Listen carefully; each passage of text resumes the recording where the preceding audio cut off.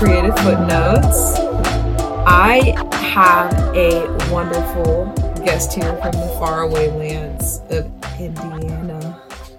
Hey guys, how you doing? I have a Manny here, and Emanuel.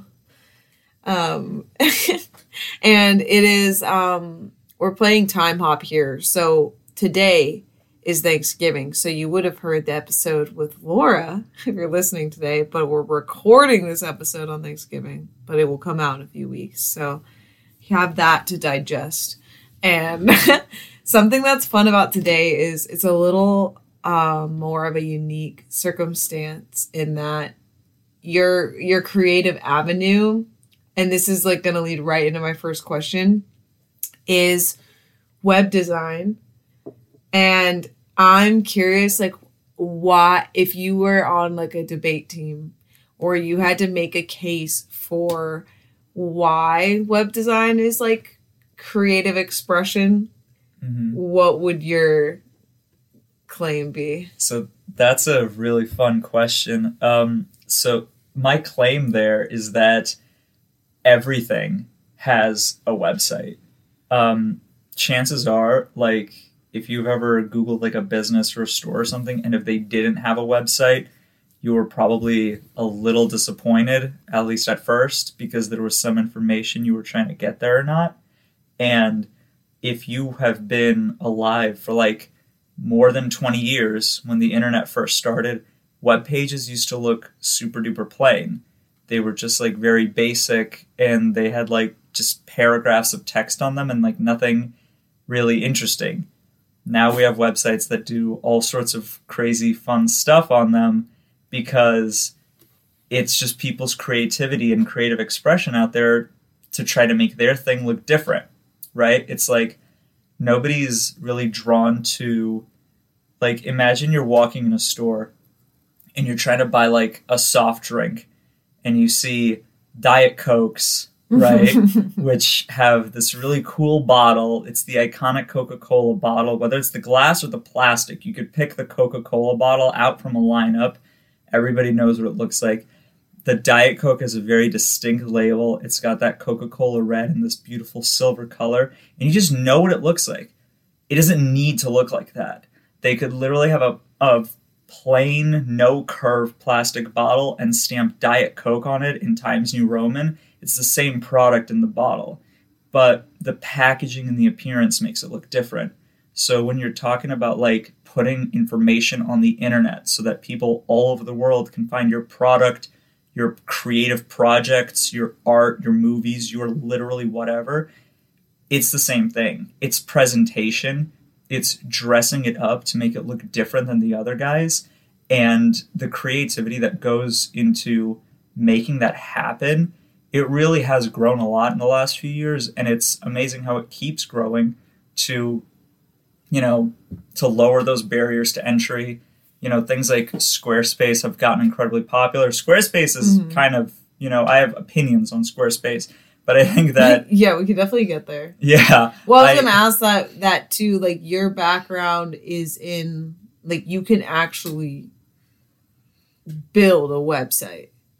Yeah. Without a builder. Like, you can code. Yes. Yeah. So that's also like another level of, I don't know necessarily if you would first say creative expression, but also like problem solving. Yeah. Right? Like active creative problem solving when you're working. Mind you, I'm speaking from not a lot of background doing it. But I would assume in the process, like, there are things that will happen where you're like, okay, well, that didn't work. How am I going to go about doing this differently? And then you're doing, like, the mental gymnastics of, like, how do I get from point A to point B? Yeah, absolutely. Yeah, so it definitely is creative problem solving. Code is something that I am always trying to learn more about. It's something that I got into relatively recently. And one of the reasons for that is because, like I was sort of, alluding to earlier with how much technology has enabled web design to grow in the last few years, like really in the last 10, 15 years specifically, the knowledge for coding is becoming less and less important for building a website. Now, what coding and specifically like HTML, CSS, and JavaScript, what they allow you to do with a website is to get more control, right? Like you can get really granular and specific with what you want. If you're using something like a page builder, and there's tons of page builders out there, tons of different content management systems out there, but let's use Squarespace just because it's a super popular example these days. If you want like a specific something on your website, like a specific widget or appearance or whatever, and Squarespace just doesn't support it, for lack of a better term, you're just shit out of luck. You just don't get to have that on your website. Yeah. But if you know how to code, you can take those ideas that you have, you can take these weird designs that you just like think to yourself, oh, that would look interesting. Okay, how do I do that? And then you can make those a reality. So like you said, it is problem solving. It's just thinking about different ways to do things. But also it involves design. Absolutely, it involves design. It involves like it's like architecture versus engineering when you're like trying to build a house, right? It's like the architects are going to make it look beautiful, but then the engineers have to make it happen. And there needs to be an overlap, right? Because you can't just draw whatever on a blueprint and say, oh, well, I'll let the engineers figure it out, because like materials have limitations, right? Yeah. You can't have like a 20 square foot ground floor and then have like, a palace up above it, because it's not going to support itself. But as long as like the creative and the practical are like talking to each other, the world's your oyster. You can make like anything happen. Yeah, that's neat. So what's your formal training in? My formal, like your schooling, education. Yeah, like all self-taught when it comes to web design. I started learning web design and development like in college, but I was studying marketing, right? Like But that's also like a creative outlet, right? If you say so. I guess some avenues of marketing, right? Yeah, like creative. Yeah, definitely. Like they teach you like promotion management, they teach you sales, and there's a level of creativity that's involved in those things. But at the end of the day, like at least in my university, I'm not speaking for every college in the world, but like at my university, they focused more on the scientific aspects of the numbers side of marketing, basically, which is like, research, analytics, all that fun stuff, which is super relevant, but they don't teach you like, they didn't teach you like advertising, right? Which is more of the creative side of marketing. And they didn't like really dive into the super like advertising. Yeah. Yeah. They didn't like dive into the super like creative, like, artsy aspects of that particular career path. So most of those things were things I taught myself. And then you can also you can absolutely go to school for web development, but is that the best use of your time and money in an age where you could get behind the wheel of something like Squarespace or Elementor and build a website in 20 minutes? I don't know, but I would imagine if you want to custom develop websites for a living for huge clients that have really specific needs, learning full stack web development in a university setting is probably a good idea. I don't know though. Yeah. I didn't, and I probably won't go back to learn it in university, so I'm comfortable with my choices though. Yeah. So how would you like define yourself in the creative like atmosphere? Where would you place yourself? That's a really good question. I don't know. Relative to what? I guess you could do it like logistically or philosophically. Like for me, I guess I would say I wear many hats. Like I'm a photographer, I'm a poet, creative director, makeup artist. You know what I mean? Like I have a lot of outlets. Like I wear many hats. Podcast host. I mean, yeah, so I definitely use web design for creative expression, right? We talked about the Fire Hydrant project, which... Yeah, tell us about that, because our listeners don't know. So that's not super duper ready for live yet, but give them the gist, the taste. The gist is that out of a combination of boredom and wanting to like learn how to do a couple of very specific techniques, I started building a fire hydrant themed website just to display like hundreds of photos of fire hydrants that I've taken over the years. That's about as insane as it sounds. But it's just something that I've been working on for fun, right? So I definitely love the creative flow that can happen, but it's like rather than being creative with paint and brushes and pencils, you're being creative with like, you know, numbers and keystrokes and stuff like that. Yeah, images, like, but you're also like collaging almost. Yeah. Like the way that you are putting together images, because the images have to be laid out a certain way on the website.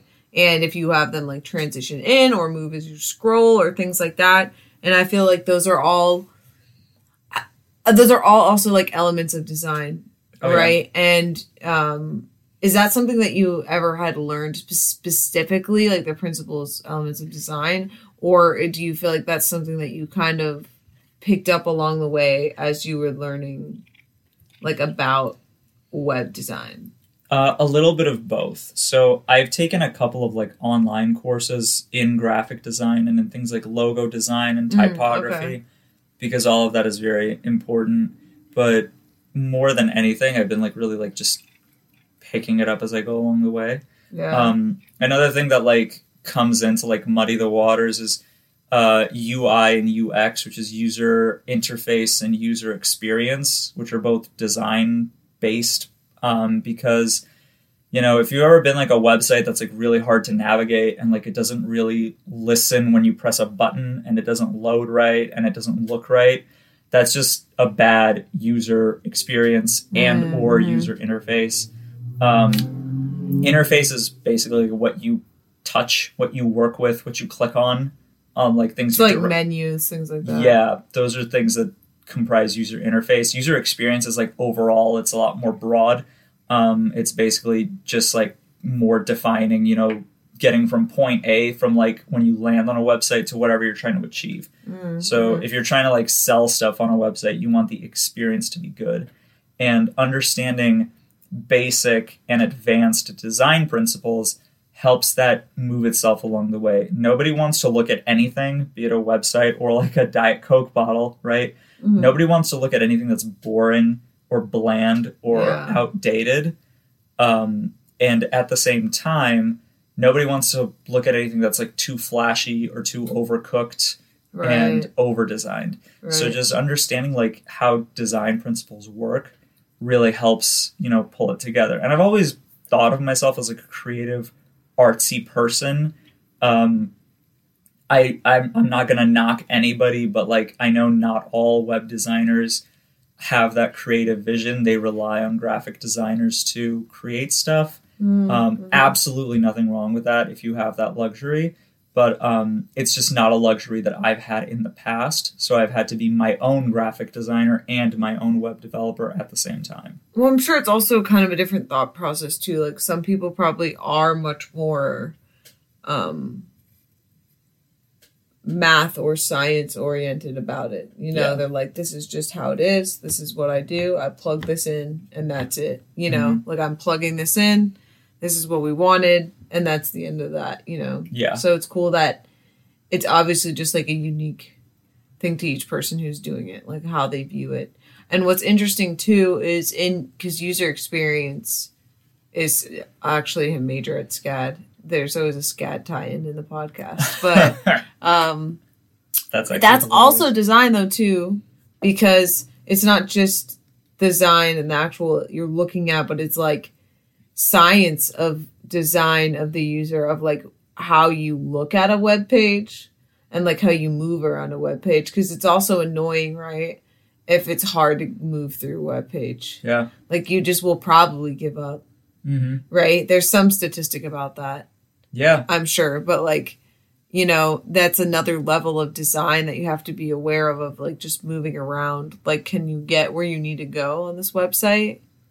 Because otherwise, what's the point? Right? Yeah. It's all related. And with the number of websites in existence and competition for attention in existence, it's only going up, right? What's a common mistake that people make design-wise in a website? Not optimizing for mobile. And that's huge. And why? Why do you think that happens? Is it is it an oversight? Is it that the people who are asking for work on a website just don't think about the mobile part? It could be both. Or what? Like, why do you think that is? It could be any number of reasons. Like, I wouldn't really... I guess I'd be speculating if I had to guess, because it could be any for sure, reason, but like from if you just had to guess, like out of observation, since that was like the first thing you thought of. Yeah, it could be just that they didn't look at it, or they might have looked at it on their phones, but not understood that different phones have different resolutions and aren't all going to display the same. But more than, depending on who you ask, depending on what source you look at, anywhere from 50 to 60 and up % of traffic to the internet, right, all websites, has been mobile in the last few years. And that trend is only going upwards. Everybody looks at everything on their phones these days. Most people don't even really go on the internet on their computers anymore. They just go on their phones. Maybe not most people, but definitely some people. No, for sure, because some people don't even really have laptops anymore. Yeah, because the, iPads, phones, they're more powerful than ever, and they're perfectly capable of browsing. But a huge mistake is not designing from what we call a mobile first perspective, which is making the website look good on your phone first, and then scaling on the up. Website. Yeah. Yeah, because I'm definitely guilty of that. Yeah, because we've all been there. I've been on websites where the logo either loads and half of it's off screen, or the text is breaking, where like a tagline goes from like looking really nice on the desktop, but then on my phone it's like one word per line and it's getting cut off. Or you click on the menu and like half the menu is off screen. And sometimes you'll get like, I've gotten this too, where like sometimes I get a warning that's like, hey, for the best experience, look at this on your desktop. And like, that's cute and that's nice of you to do. And for some websites that are really just trying to present something, sure, okay, that's acceptable. But at the end of the day, you should really make your website just work for phone. Yeah. So if you're building a website, or you're having a website built for you, and your developer isn't thinking about the mobile experience, that's a red flag. As a creative, do you find that when you work, I don't know if you like have experience with this like necessarily, but working with a client, say that's like also a creative, say so like a person like me, for example, and I was like, hey, I have all these ideas for my photography website. Do you find that a client like that is like more difficult or easier to work with as far as it being like a creative collaboration? Like, do you feel like people's ideas can be grandiose sometimes without an understanding of what's capable to achieve on a website? Or do you feel like it's more of a fun, like back and forth of like, okay, here's your idea, here's what I can actually do kind of collaboration? That's a good question. I think it definitely, like most things in life, I think it depends. It depends on the individual. Probably the person that you're working with, yeah. Yeah, but I will say that overall, if I like had to pick, I would say that somebody who has a good understanding of the creative process is always just a little bit easier to work with, because I don't know if other designers or developers will relate to this, but the famous "can you make it pop more" request. Is always one, like I've gotten that several times in my life. I will inevitably, it's just not popping for me. Can we just do something to make it pop more? It's like, what are you talking about? Yeah. But somebody who understands, like, oh, hey, can you change the font weight? All right, great. I understand. Like, right. Hey, can you change like the color? Can we look at a different typeset? Right. People who speak creative can like talk to you that way. I currently work full time, and my full time marketing team, we have a graphic designer on staff, and she's a joy to work with because like she can explain these principles to me and I can explain them back to her. So it just makes life easier. Yeah. But if I was trying to work with somebody who like didn't understand creative speak, it would be more of a pain. Yeah. And it would be more difficult for me to try to ascertain what they're talking about. And the truth is, you got to know how to be good at that anyway, because everyone you're going to work for in your life is not going to be a creative.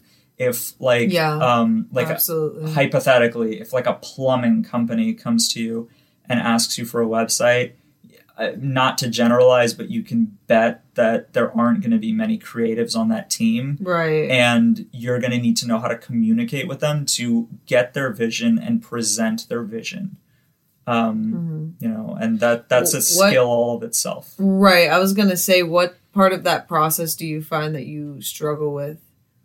I think for me, if I were to apply it to photography, I think sometimes just if the person doesn't understand my style and they come to me and they have this idea, and yeah, maybe I'm capable of doing it, but maybe they don't understand that, like, that's not my niche. Right. And then working out what can the final product actually be together if we end up working together based on our ideas, and how do we, like, put those together. I feel like that's the hardest part for me, because it's like, how do you explain to someone past, like, them just, I don't know, like, looking and understanding your work? Right. Do you know what I mean? Yeah, I do. And the truth is that part of it is just managing client expectations or customer or whatever you want to call them. Even like at said full-time job, that sometimes has come up, which is there. It's a little bit more straightforward because we have a very clearly defined brand. So if somebody asks me to do something that's just not on brand, I could be like, this isn't in our brand. And this isn't how we look. This isn't how we speak or present ourselves. So we won't be doing this. And usually, you have your manager to back you up on that. In a more personal sense, it's like you don't go to a steakhouse and go to the chef and say, you do good work, but I really like what this sushi restaurant does. Can you do something more like that? It's like, no, I can't, because I'm a steakhouse. And if you want sushi, you should go to a sushi restaurant. Right. So, like, you're not going to work with everybody.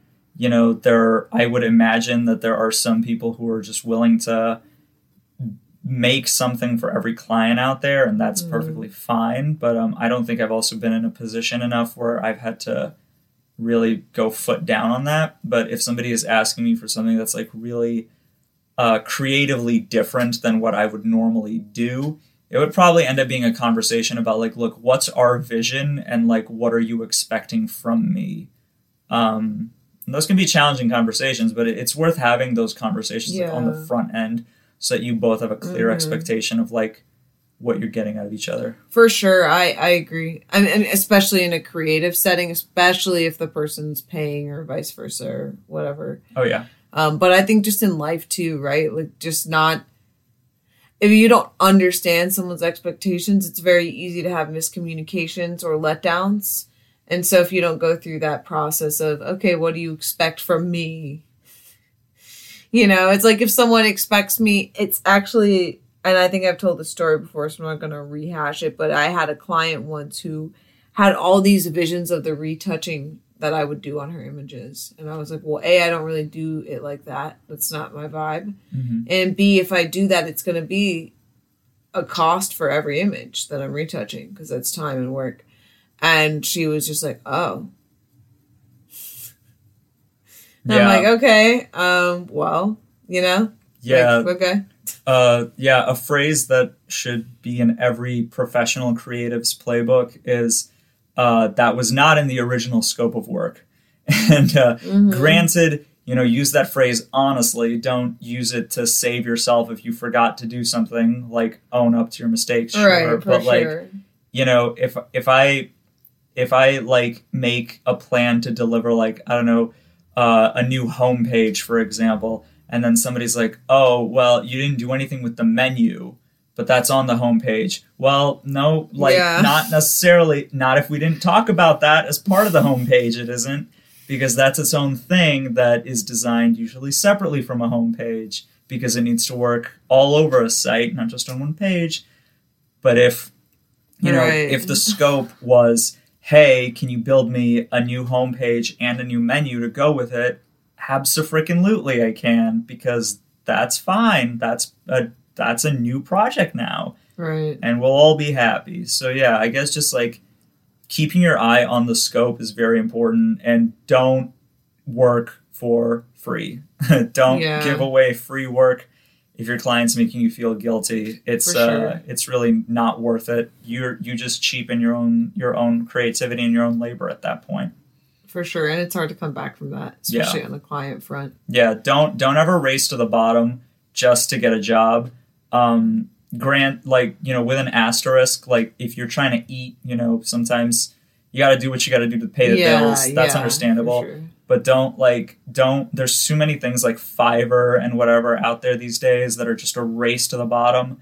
No quality, like AI generated whatever for your site. Mm-hmm. And it's no bueno. It's just not worth the hassle. And if you really look at those cheap little designer things like that, you're going to find yourself in a year or two coming back for a revamp. It's going to be more time, more energy, more money. So, cry once, buy once, I would say. Where do you think that two ends of the spectrum here, where do you think that there have been great improvements within web development, and where do you feel like there could be improvements where there aren't being improvements for some reason? Mm-hmm. So where I think that there have been improvements is just access to the technology. I hinted at this earlier, but just to reiterate, my background didn't come from HTML and CSS. I started learning that way after I started learning web design and development. And that's because technology in the 21st century, especially in the 2010s to now, has enabled an individual to get behind the wheel of content management systems like Squarespace, like Elementor, like other page builders like that, and just get to work. And you still have an incredible level of freedom to do that, which did not exist before. And they have their limitations, but at the end of the day, if you need to just create a website, they are great. I'm never going to discourage somebody from using something cheap and or free to just get a website going and, launch their vision or launch their dream or their product out there to the world. I'm never going to talk someone out of doing that. Mm-hmm. But at the same time, I think that where some of the challenges lie are people understanding that just because it's easier to get access to these things now doesn't mean that you should or can necessarily do everything yourself. Because again, that's how you get into issues of like we were talking about mobile usability. Another big one is accessibility, for people with disabilities or people who use a screen reader or an assistive device to access a web page.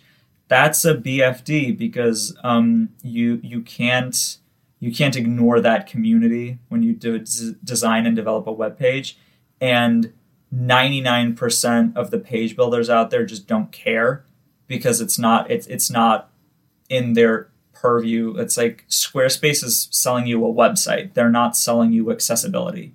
Right? It's not their product; they don't care. And that's another thing where you wouldn't know that unless you know the space. Yeah. Unless you're an expert in that field, which is another reason why it would be good to at some point, get the help from someone professional. And I also am a person who likes to learn things and learn as much as I can about stuff, but there's also only so much time in a day. There absolutely is. So to accomplish certain things, that's why people have careers, right? That's why they go and learn these things and are able to accomplish them. Something I was thinking as we were speaking is that can you explain what HTML and CSS are? Because we're talking about it people know, but I realize sometimes people come in without an understanding. Yeah, that's what we're talking about. That's a fair enough question. So HTML and CSS are the building blocks of every website on the planet. Whether you directly use them to create a website or not, they are still at play. So what HTML... Always, both of them. Both of them, yeah. So what HTML stands for is Hypertext Markup Language, and it is the language that is used to actually write what you see when you load a web page. So the words, the images, the sections, all of that is organized and laid out in this language called HTML, which uses elements and different types of parameters and what have you to basically make all of that happen. And even if you don't ever write a line of HTML code, it's still being used to render your site. When you use a drag and drop page builder like Squarespace's, for example, you're basically just telling Squarespace, like, hey, put this little box with my logo up here in the corner. But then what Squarespace is doing on its back end is saying, like, so we got to create the HTML on demand for when somebody loads the page, that box with the logo is up there where they put it. Okay. And then what CSS is it stands for Cascading Style Sheets, and it is a framework. People might call it a language. I'm actually not sure if it's considered a language, but whether it is or isn't super relevant. It's a framework for styling websites, cascading style sheets. So CSS are the rules that make up what a website looks like. So if you want a particular item on your web page to be a certain color, a certain width, a certain layout, a certain dimension, anything like that, you would write CSS rules for it. And the HTML and CSS files are loaded together on a web page.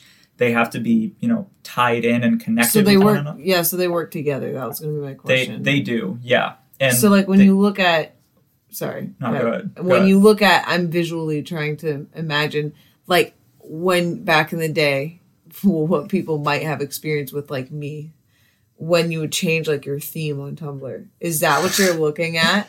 When it opens up on that left-hand side, right? And it's all the things that you can scroll through. You could put a gun to my head right now and I wouldn't remember what any part of Tumblr looks like. Actually, so since we're recording on a computer, I'm actually going to ask you because I have my Big Cartel, which is similar because it also runs in through a theme. I thought she was going to pull up Tumblr. I actually do still have a Tumblr, but so like for example, right, if I go here to my account and then I go to like design, so view your shop or maintenance mode. Let's go to shop design. Here we go. Okay, so see, I chose from a template. I know you guys can't see it on the podcast. Yeah, the poor audience is being spared all of this. So here, like it'll have like this. Oh, I guess it labels it. So this. So if you are at home or listening and are curious what we're talking about, we're just looking at CSS on the computer on my actual website for my Big Cartel website, sparkleshanti.bigcartel.com. Plug myself. Yeah, go there and buy her shit. Go buy my stuff. But can I curse on this thing? I've been you can. Oh my god. What am I looking at? So if I'm looking at this, what? So you should make a video version of this podcast to share moments like this with your audience. But what you're looking at here, and if anybody is curious about this, I encourage you to look up CSS because it is actually not that hard to get behind. If you're not curious about this, I don't know how to help you because we're talking about this anyway. So what this is over here this is called a class. So a class basically needs to be tied to an HTML element. So this says fancybox-wrap.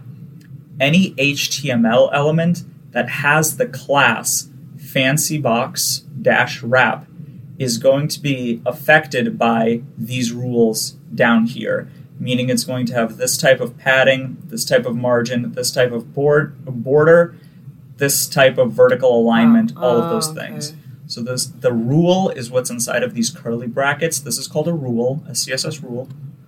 And this is called a selector, where the classes are. You don't have to select by class. You can select by HTML element type. You can select by CSS IDs, it means it's only going to affect one individual thing on a page. You can have multiple things. under a class, but an ID on a page is unique. So yeah, that's a very like broad, quick and dirty explanation of how CSS works. But using this framework, you can make any web page in the world look like whatever the hell you want it to. Interesting. How does it order things? Like, what are the lines? Is this like a particular way that, like, the way they're stacked is the way that they are existing in the web space, or? So not necessarily. CSS, order does matter in CSS. It's called cascading because it interprets from top, left, down, and over to the right. So anything that's in front is interpreted first, and anything that's above is interpreted first. That matters because it determines which rules are more important than others in case two rules compete with each other. And then it'll determine which one is more important. But this doesn't actually affect layout. HTML determines layout. HTML determines where everything on your page is. The CSS determines what it looks like. How long would you say it would take someone who didn't know any of this to learn it? It depends. It depends on how advanced you're trying to get with it, right? It can be hours to days to months to years. It really just depends on how advanced you're trying to get to it, right? Say you were a basic, like you were starting with no knowledge, but you wanted to know how to build your own website, but like everything yourself. How long do you think that would take? That would probably take a few hours to get into the basics, and then a few weeks to get through execution. But I'm open to being wrong if somebody can beat me on that. Interesting. Okay. I was just curious. Obviously, like no like science like experiments we've done to test this, but I was just kind of curious from an outside perspective. It also really depends on what you're trying to accomplish. I'm sure it also depends like how much you practice. Obviously, there's so many factors, but it's interesting to know that was much honestly more rapid than I was thinking, because in my head I'm thinking like, you don't only design the web page, you're designing the elements on the web page, which I feel like would be much more advanced than just learning how to build the pages, right? Yeah, the thing is that all of these things can spiral, right? So like there's HTML, then there's semantic HTML, right? Then there's frameworks like Bootstrap. Then there, with CSS, there's new frameworks like Tailwind, which basically, instead of having to write rules, the rules are procedurally generated, but you style things through your HTML instead of by writing CSS. Then even with CSS, even with normal CSS, you get into things like flexboxes, and that's its own can of worms, because flexboxes are becoming more and more used all over the internet because you get some very creative and interesting layouts using those, but that's its own thing that can take a few hours to a few days to learn. If anyone is interested, absolutely. Yeah, I wish I had a code to share or something like that, but I don't. And even still, you should do this for your own knowledge.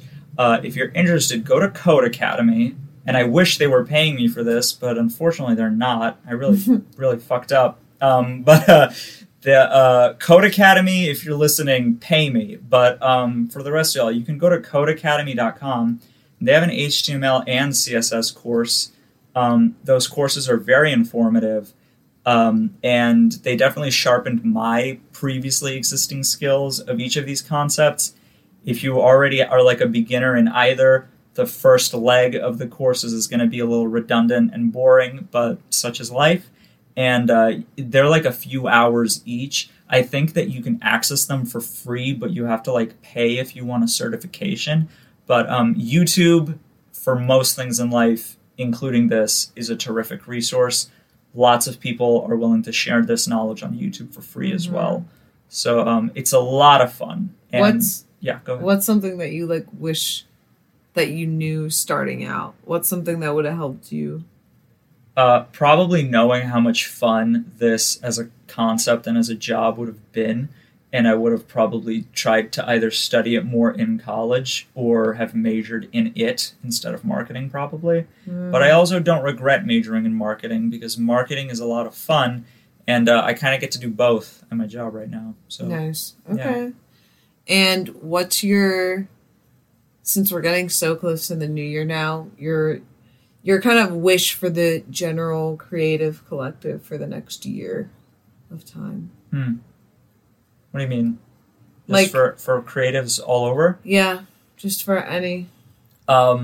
Stop working for terrible clients. Stop taking cheap jobs, and let's de-incentivize people paying less and getting more for it. We don't need the creative world to become Netflixified, where there's 4 trillion shows, but all of the movies you actually want to watch are being taken down. Be selective with who you work for, and don't take too little money to do your work, because it just makes it worse for everybody. And it's just the race to the bottom that I talked about earlier. Let's cancel that nonsense. Yeah, that's great advice. Yeah. I agree with that, and I apply that to even my own life. Yeah, charge more. I don't know who needs to hear this. Charge more, you guys. But charge more. No imposter syndrome. It's like the Joker said in The Dark. I'm getting real edgelord now, but it's like the Joker said in The Dark Knight. If you're good at something, never do it for free, right? Like if somebody really, like in your case, if somebody really thinks that you're charging too much for photographs, they can photograph their own fucking wedding. No, literally. Right? Yeah. In my case, if they think that I would charge them too much to design a website, they can do it themselves. I encourage you to go to Squarespace, go to Wix, whatever. I don't care. I'm not going to lower my rates to make you happier, because I want to provide you a good product, and I want to enjoy working for you. And if we're not both going to be on the same page of that, it's like we're just not a good fit. For sure. It's like it's really interesting that I've observed this having a small business doing craft fairs, because people don't go to the mall and they don't go in a store and they're not like, oh, I could make that, so I'm not going to buy it. But it's really interesting that dialogue happens when people go to a craft fair and they're like, oh, well, I could make that. Then make it. It's like, well, then make it. Then make it. It gives me the same energy, but yeah, you're not paying for clay and beads and wire, right? You're paying for somebody's vision and time and years of dedication that they took into making something for you, so you friggin' don't. And that applies to websites. Yeah, like a steak costs like $20 at Kroger, but like you can go to St. Elmo's, shout out Indianapolis, but you can go to St. Elmo and get a steak for $100. It's still a piece of meat, but guess what? Theirs is better because they know what they're doing, and they've been doing it for like a century, like what, 400 or 500, 600 years over there? I don't even know. I'm exaggerating, obviously, but they know what they're doing, and they've figured it out. And if you don't want to pay that much, literally no one is forcing you to. But you can't say that theirs isn't worth it because you don't want to pay for it. Yeah. Absolutely. Oh my gosh. Well, you got your wisdom for the day now from us. From us to you, charge people $1 billion for every service. Yeah, literally. No, literally. Thank you for being on my podcast. Absolutely. And for driving here from the Great Beyond in Indiana. The Great Beyond in and so stay tuned, hit up my DMs if you ever need a web designer, and I'll link you with Emanuel. And I'll see you guys, speak to you, not see you, in the next episode. And goodbye, thank you. That's a yeehaw. Bye-bye.